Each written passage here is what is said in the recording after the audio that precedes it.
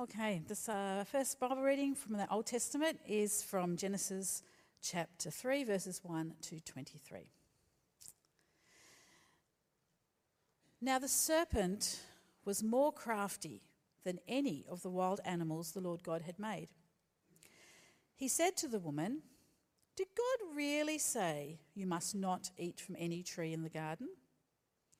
The woman said to the serpent, "We may eat fruit from the trees in the garden, but God did say you must not eat fruit from the tree that is in the middle of the garden, and you must not touch it or you'll die." "You will not certainly die," the serpent said to the woman, "for God knows that when you eat from it, your eyes will be opened, and you will be like God, knowing good and evil." When the woman saw that the fruit of the tree was good for food and pleasing to the eye, and also desirable for gaining wisdom, she took some and ate it. She also gave some to her husband who was with her, and he ate it. Then the eyes of both of them were opened, and they realized that they were naked. So they sewed fig leaves together and made coverings for themselves. Then the man and his wife heard the sound of the Lord God as he was walking in the garden in the cool of the day, and they hid from the Lord God among the trees of the garden. But the Lord God called to the man, "Where are you?" He answered, "I heard you in the garden, and I was afraid because I was naked, so I hid."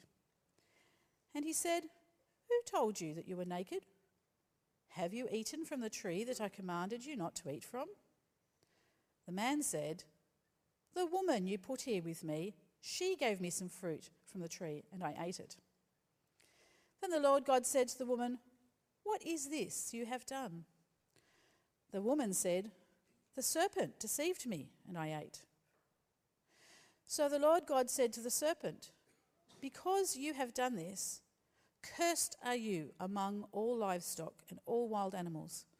You will crawl on your belly, and you will eat dust all the days of your life. And I will put enmity between you and the woman, and between your offspring and hers. He will crush your head, and you will strike his heel." To the woman he said, "I will make your pains in childbearing very severe. With painful labour you will give birth to children. Your desire will be for your husband, and he will rule over you." To Adam he said, "Because you listened to your wife and ate fruit from the tree about which I commanded you, you must not eat from it. Cursed is the ground because of you. Through painful toil you will eat food from it all the days of your life.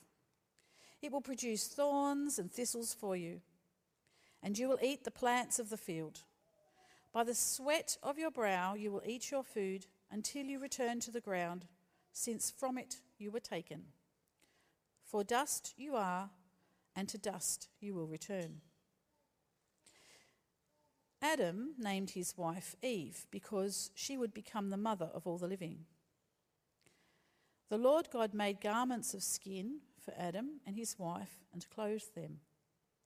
And the Lord God said, "The man has now become like one of us, knowing good and evil. He must not be allowed to reach out his hand and take also from the tree of life and eat and live forever." So the Lord God banished him from the Garden of Eden to work the ground from which he had been taken. And our second reading is from Romans chapter 5, verses 12 to 21.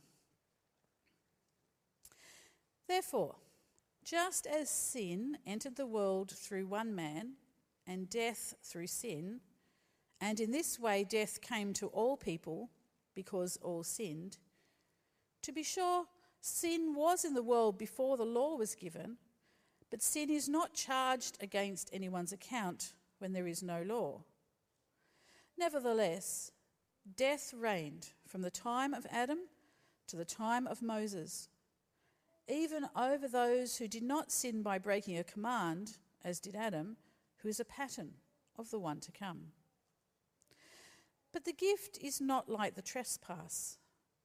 For if the many died by the trespass of the one man, how much more did God's grace and the gift that came by the grace of the one man, Jesus Christ, overflow to the many? Nor can the gift of God be compared with the result of one man's sin. The judgment followed one sin and brought condemnation, but the gift followed many trespasses and brought justification. For if by the trespass of the one man death reigned through that one man, how much more will those who receive God's abundant provision of grace and of the gift of righteousness reign in life through the one man, Jesus Christ? Consequently, just as one trespass resulted in condemnation for all people, so also one righteous act resulted in justification and life for all people. For just as through the disobedience of the one man the many were made sinners, so also through the obedience of the one man the many will be made righteous. The law was brought in so that the trespass might increase, but where sin increased, grace increased all the more, so that just as sin reigned in death, so also grace might reign through righteousness to bring eternal life through Jesus Christ our Lord.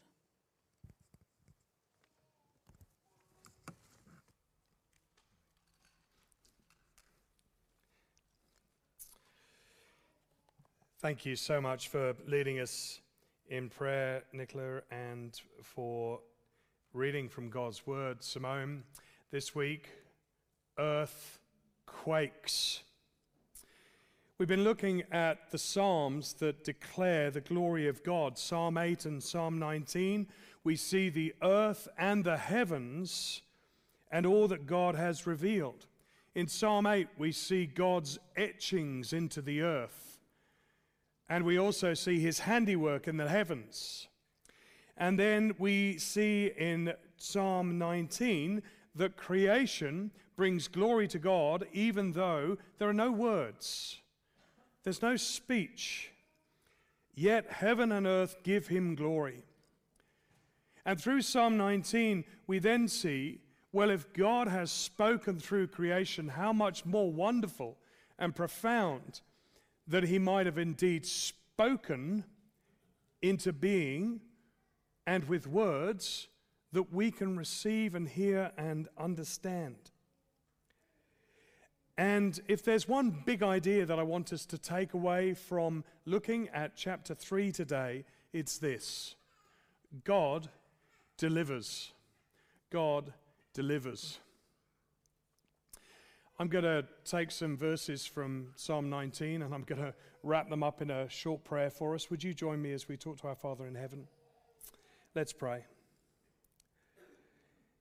Our gracious God and our loving Heavenly Father, we would ask you, may these words of my mouth and the meditations of our hearts be pleasing in your sight, Lord God, our rock and our Redeemer. Amen. Firstly, dignity. Never doubt your dignity. Never doubt your dignity. Why do I say this? Because you have been made in the image of God. We've seen from Genesis 1, entitled Earthworks, how God forms and fills and then provides rest. God said, let us make mankind in our image, Genesis chapter 1, verses 26 to 31. He will rule all creatures, and so God created mankind in his own image. He created him in the image of God. He made them male and female and blessed them and said to them, be fruitful and multiply and fill the earth and subdue it. Rule it all, and it was so. And God saw all that he had made, and it was very good. And then in Genesis 2, earth moves. We met the Lord God of life-giving partnership. Both the man and his wife were naked, and they felt no shame. Genesis chapter 2:25. Notice I've just put a little emboldened word in there. It's the original language, the Hebrew. It says arum. And I just want you to take that word and put it in the back of your mind, because we'll see it a few times as we enter into chapter 3. Genesis chapter 3, earth quakes. We meet dignity as it is ruptured by desire. In fact, this chapter is possibly one of the saddest chapters in the whole of the Bible, where we read in verse 10 that the man whom God has made says to God, I heard your voice in the garden, and I was afraid because I was naked, arum, and so I hid. I have to say, folks, that as we read chapter 3, we expect to be disappointed. In fact, as the waves of this wash over us, we may even find ourselves disturbed, perhaps distraught, to see the one who was made in God's own image in this chapter deposed. Mankind, the peak of God's creation, made in the image of God, falls from grace. And this is often what this chapter is called, the fall. And with this account, I think there are quite a few questions that come for us about God and about us and about his creation and about his creatures. What does it actually mean to be made in God's image, to share in his dignity? How does this dignity align with desire? And where does desire come from? And what about this character, the devil? And then what does this ancient passage, written thousands of years ago, mean for us today in our contemporary world? Because we see that there is the goodness of life, but we also see the distortion of death. And we ask ourselves, how did our world come to be distorted? And in what ways is the relationship between God and mankind still divided? And finally, I guess the question in the end is, will we be destroyed or will we be delivered? And I know this is a very familiar passage for many of us. We've read this, haven't we, a few times. But I'm also going to ask us just to suspend some of the stuff that we've been used to reading from this passage. Rather like in the words of the great Jedi Yoda, it may be time for us to unlearn what has been learned. Would you do that with me just for a moment? Maybe expect to find something a little new. Maybe not. I just want to ask you a question. I know that many of us know C.S. Lewis, the Christian theologian and author. Has anybody in this room read the Cosmic Trilogy? Can you just show me if you have? Oh, praise God, there's some. But not enough. Can I encourage you, when you get home, go and download onto your Kindle or get yourself a copy of the Cosmic Trilogy. It's a science fiction series, and it is absolutely brilliant. And in the second book of the trilogy, entitled Perelandra, we encounter a nearby planet inhabited by an innocent queen and her traveling king who is away from home.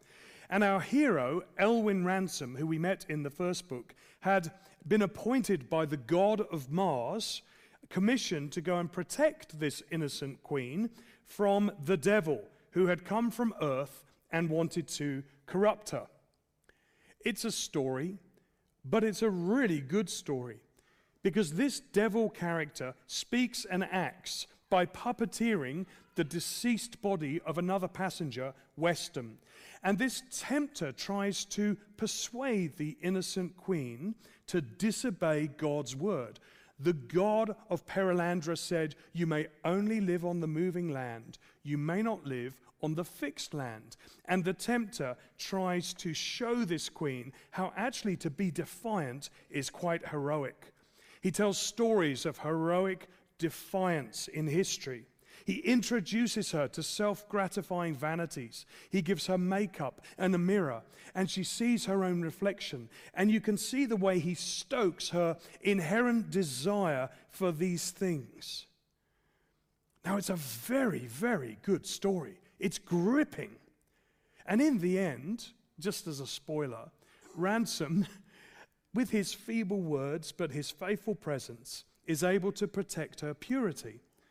But there's a powerful message in this because it mirrors very closely Eden and it mirrors very closely our world.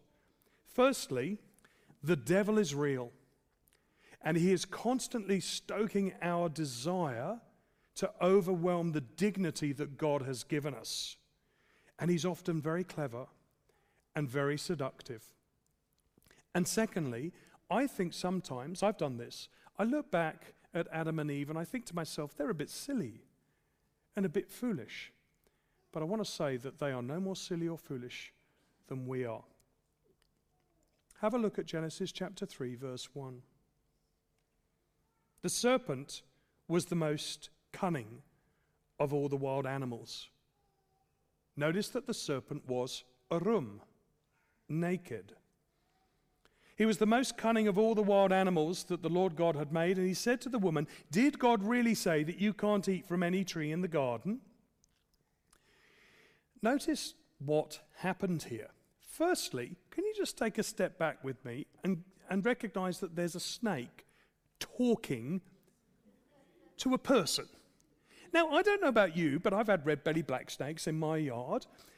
Even seen the occasional brown, and you know there's little really cheeky ones, the small eyes, who are actually very venomous, avoid them. But they've never chatted with me. Secondly, notice that he's not on his belly yet. He's face to face with the woman. I think that we need to be a little careful here. Because remember how God introduced to the man all the animals. Whilst there was no suitable companion found for him, the helper that he would need would be woman. I think we must remember that there was a dynamic at that time before the fall between man and the creatures that may have been different to the dynamic now. I mean, at least there was some potential for relationship and interaction that we should not make assumptions about. Here, this creature, this serpent, however, is more than just a creature. Whatever its ability to relate to mankind, this creature becomes a puppet for the one who lost his own dignity as a choice angel in heaven. We read in Isaiah, we read in Ezekiel, we read in Daniel, we read in Revelation, and the Lord Jesus speaks of the devil, the one who had fallen from the glory of God in the heavenly spaces, and one here who uses this creature as his mouthpiece, not a man, but a walking, talking serpent.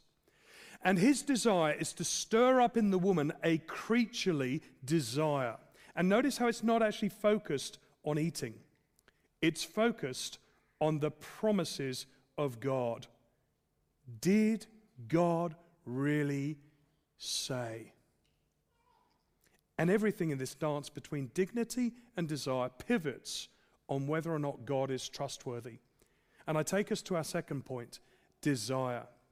I want you to have a look with me carefully at verses 2 and 3, because I want you to notice how the woman changes what God actually said.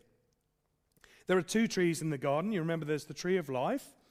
We were also told about the tree of the knowledge of good and evil, which I'm going to, if you'll permit me, call the tree of death. And notice what the woman says about it. God himself said in Genesis chapter 2, verse 17, that eating from this tree will cause mankind to doubly die, surely die, die. And the woman said to the serpent, "We may eat of the tree, the fruit from the trees." Notice here I've just put in bold some of the additions she makes and the bits she takes out. "We may eat the fruit from the trees in the garden," but about the fruit of the tree, she adds that in the middle of the garden, well, it's not, is it? God said, "You must not eat it or touch it, or you will die." Now, isn't it interesting how sometimes we change our posture and words to suit ourselves? Do you see how desire is evolving already in the woman as she changes some of the things that God actually said? And you noticed how the serpent completely contradicts the word of God. God says you will doubly die. No, says the serpent, you will not doubly die. God's dignity is expressed both in the angels in heaven and in mankind on earth. Why does the devil want to diminish human dignity and increase creaturely desire? Because he was an angel who desired equality with God, and his desire eclipsed God's dignity. And he fell from grace, and he is assured of the double death and destruction, and his only purpose and objective is to dishonor God. And his purpose here in the garden is to dishonor God by diminishing the dignity of mankind, whom God had made for relationship with God, to a creaturely desire, to persuade mankind that our internal assessment of things is better than God's, that God's word is not to be trusted, that we can determine what is good and evil rather than what God has declared to be good and evil, right and wrong. You see, brothers and sisters, our dignity is to listen to God. Our dignity is found in trusting the word of God and knowing that he is good and right. And verses 5 and 6, notice, God says that knows that on the day that you eat it, your eyes will be opened and you will be like God, knowing good and evil. And so it is that the woman saw that the tree was good for food and delightful to look at and desirable for obtaining wisdom. And so she took some of its fruit and she ate it, and she gave some to her husband, note, who was with her, and he ate it. To be made in the image of God is to know when and where to draw the line that he defines, to know when to say no, to know when to say something's wrong, to know when to say enough. And the desire to listen to God and do the right thing honors God. A desire to obey anything other than God's word, to listen to the devil, to elevate our own desire and assessment over God's, to be drawn into what the world has to say to us, is wrong. It brings distortion. Thirdly, distortion. Do you know those moments where things get turned on their head? Have you ever had that in your life? I mean, we've all been through it, right? In 2020, COVID just turned everything on its head.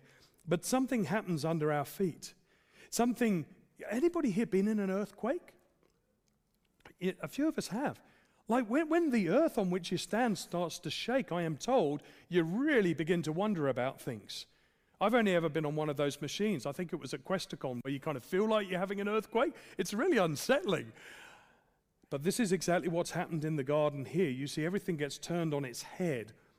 God gave authority to man and woman to have oversight of creation, and the devil takes the creature, and so woman listens to the creature so that man responds to her and disobeys God. Everything is inverted.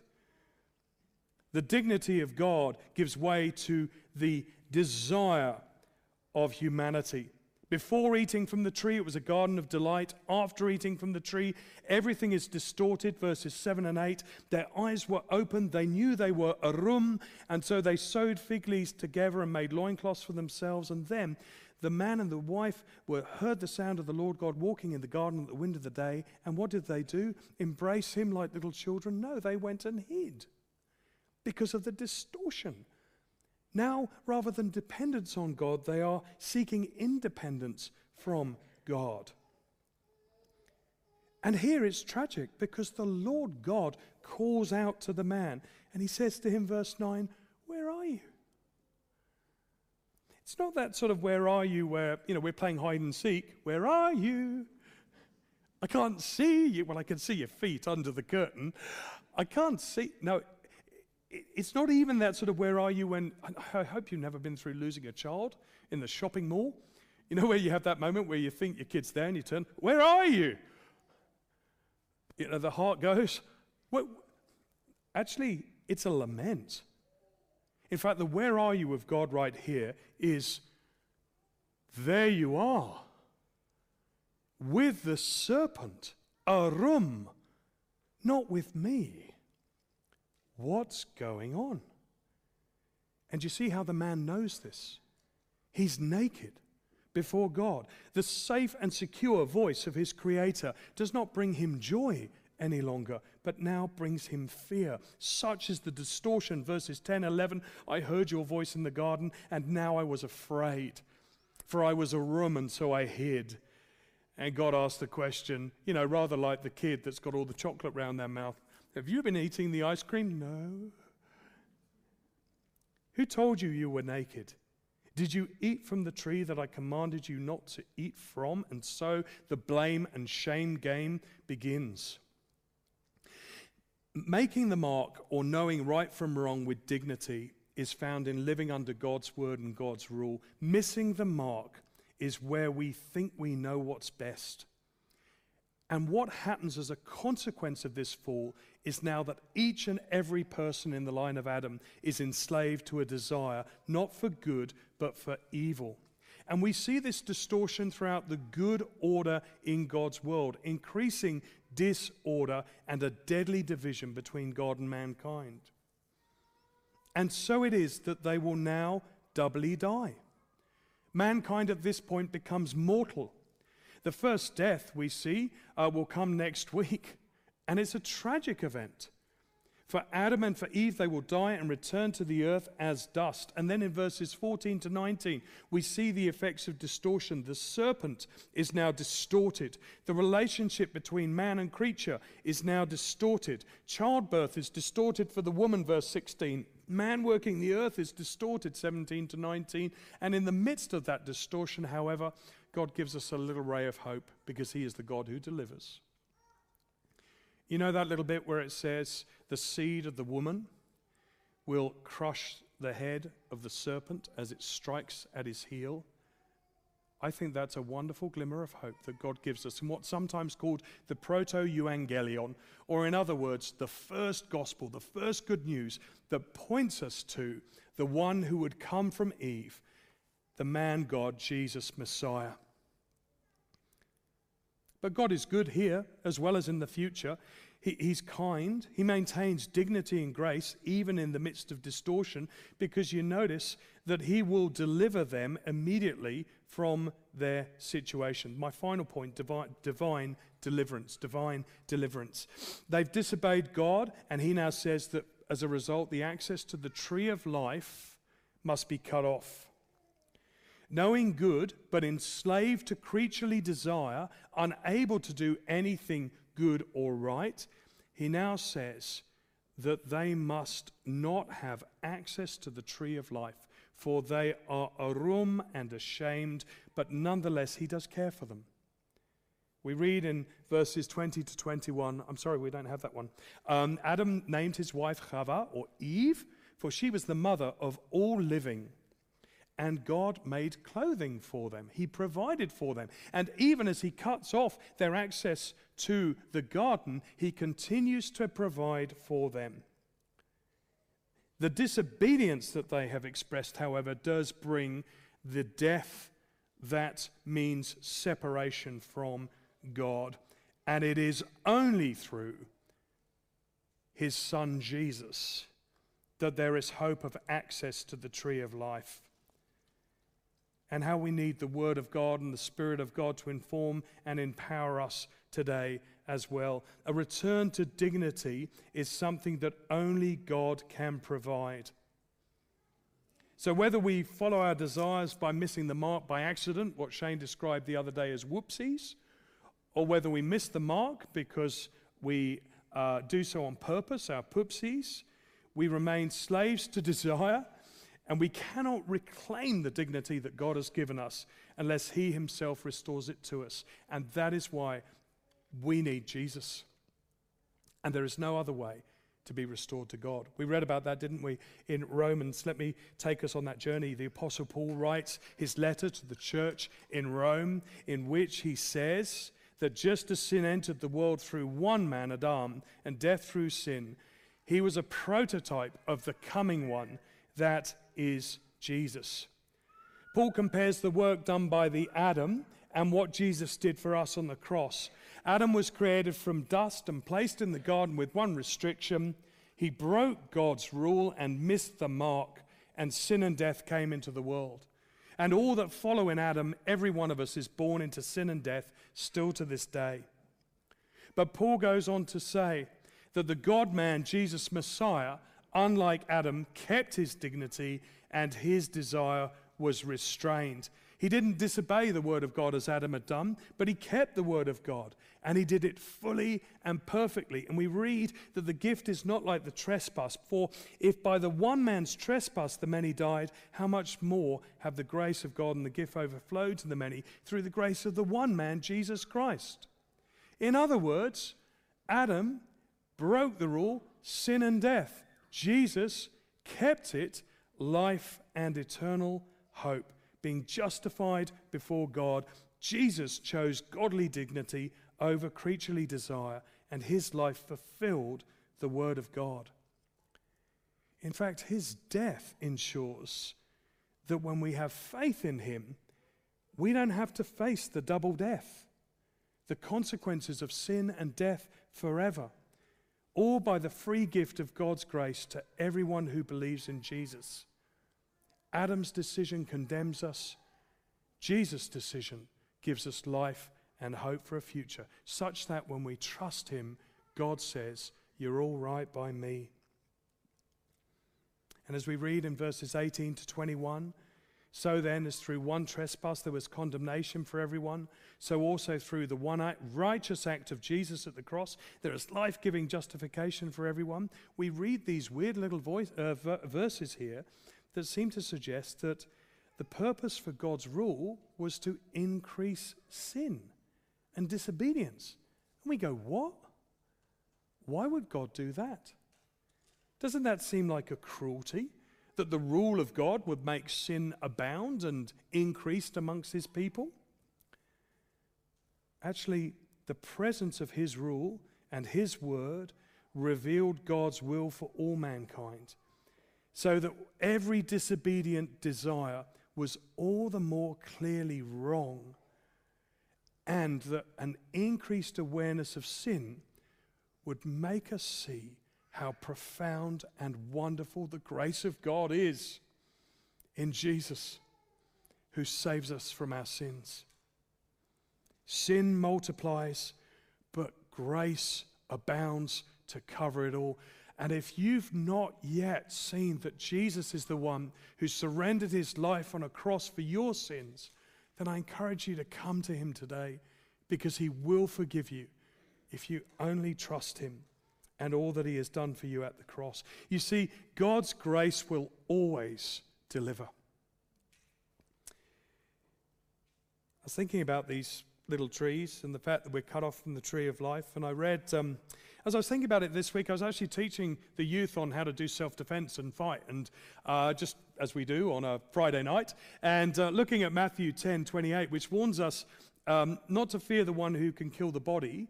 That's things like sin, the world, the devil, but rather to fear the one who can take body and soul and send it to the eternal double death. And the thing is that to be cut off from the tree of life is to doubly die. But Proverbs 3:18 shows us that the word of God is the tree of life to all who believe. And the word of God constantly points us to the one who now has the tree of life in his garden. Revelation 22, we read that Jesus is there. And he says, if you come to me, you will have access to the tree of life for all eternity. Isn't that what we need to hear as we read of the fall in Genesis?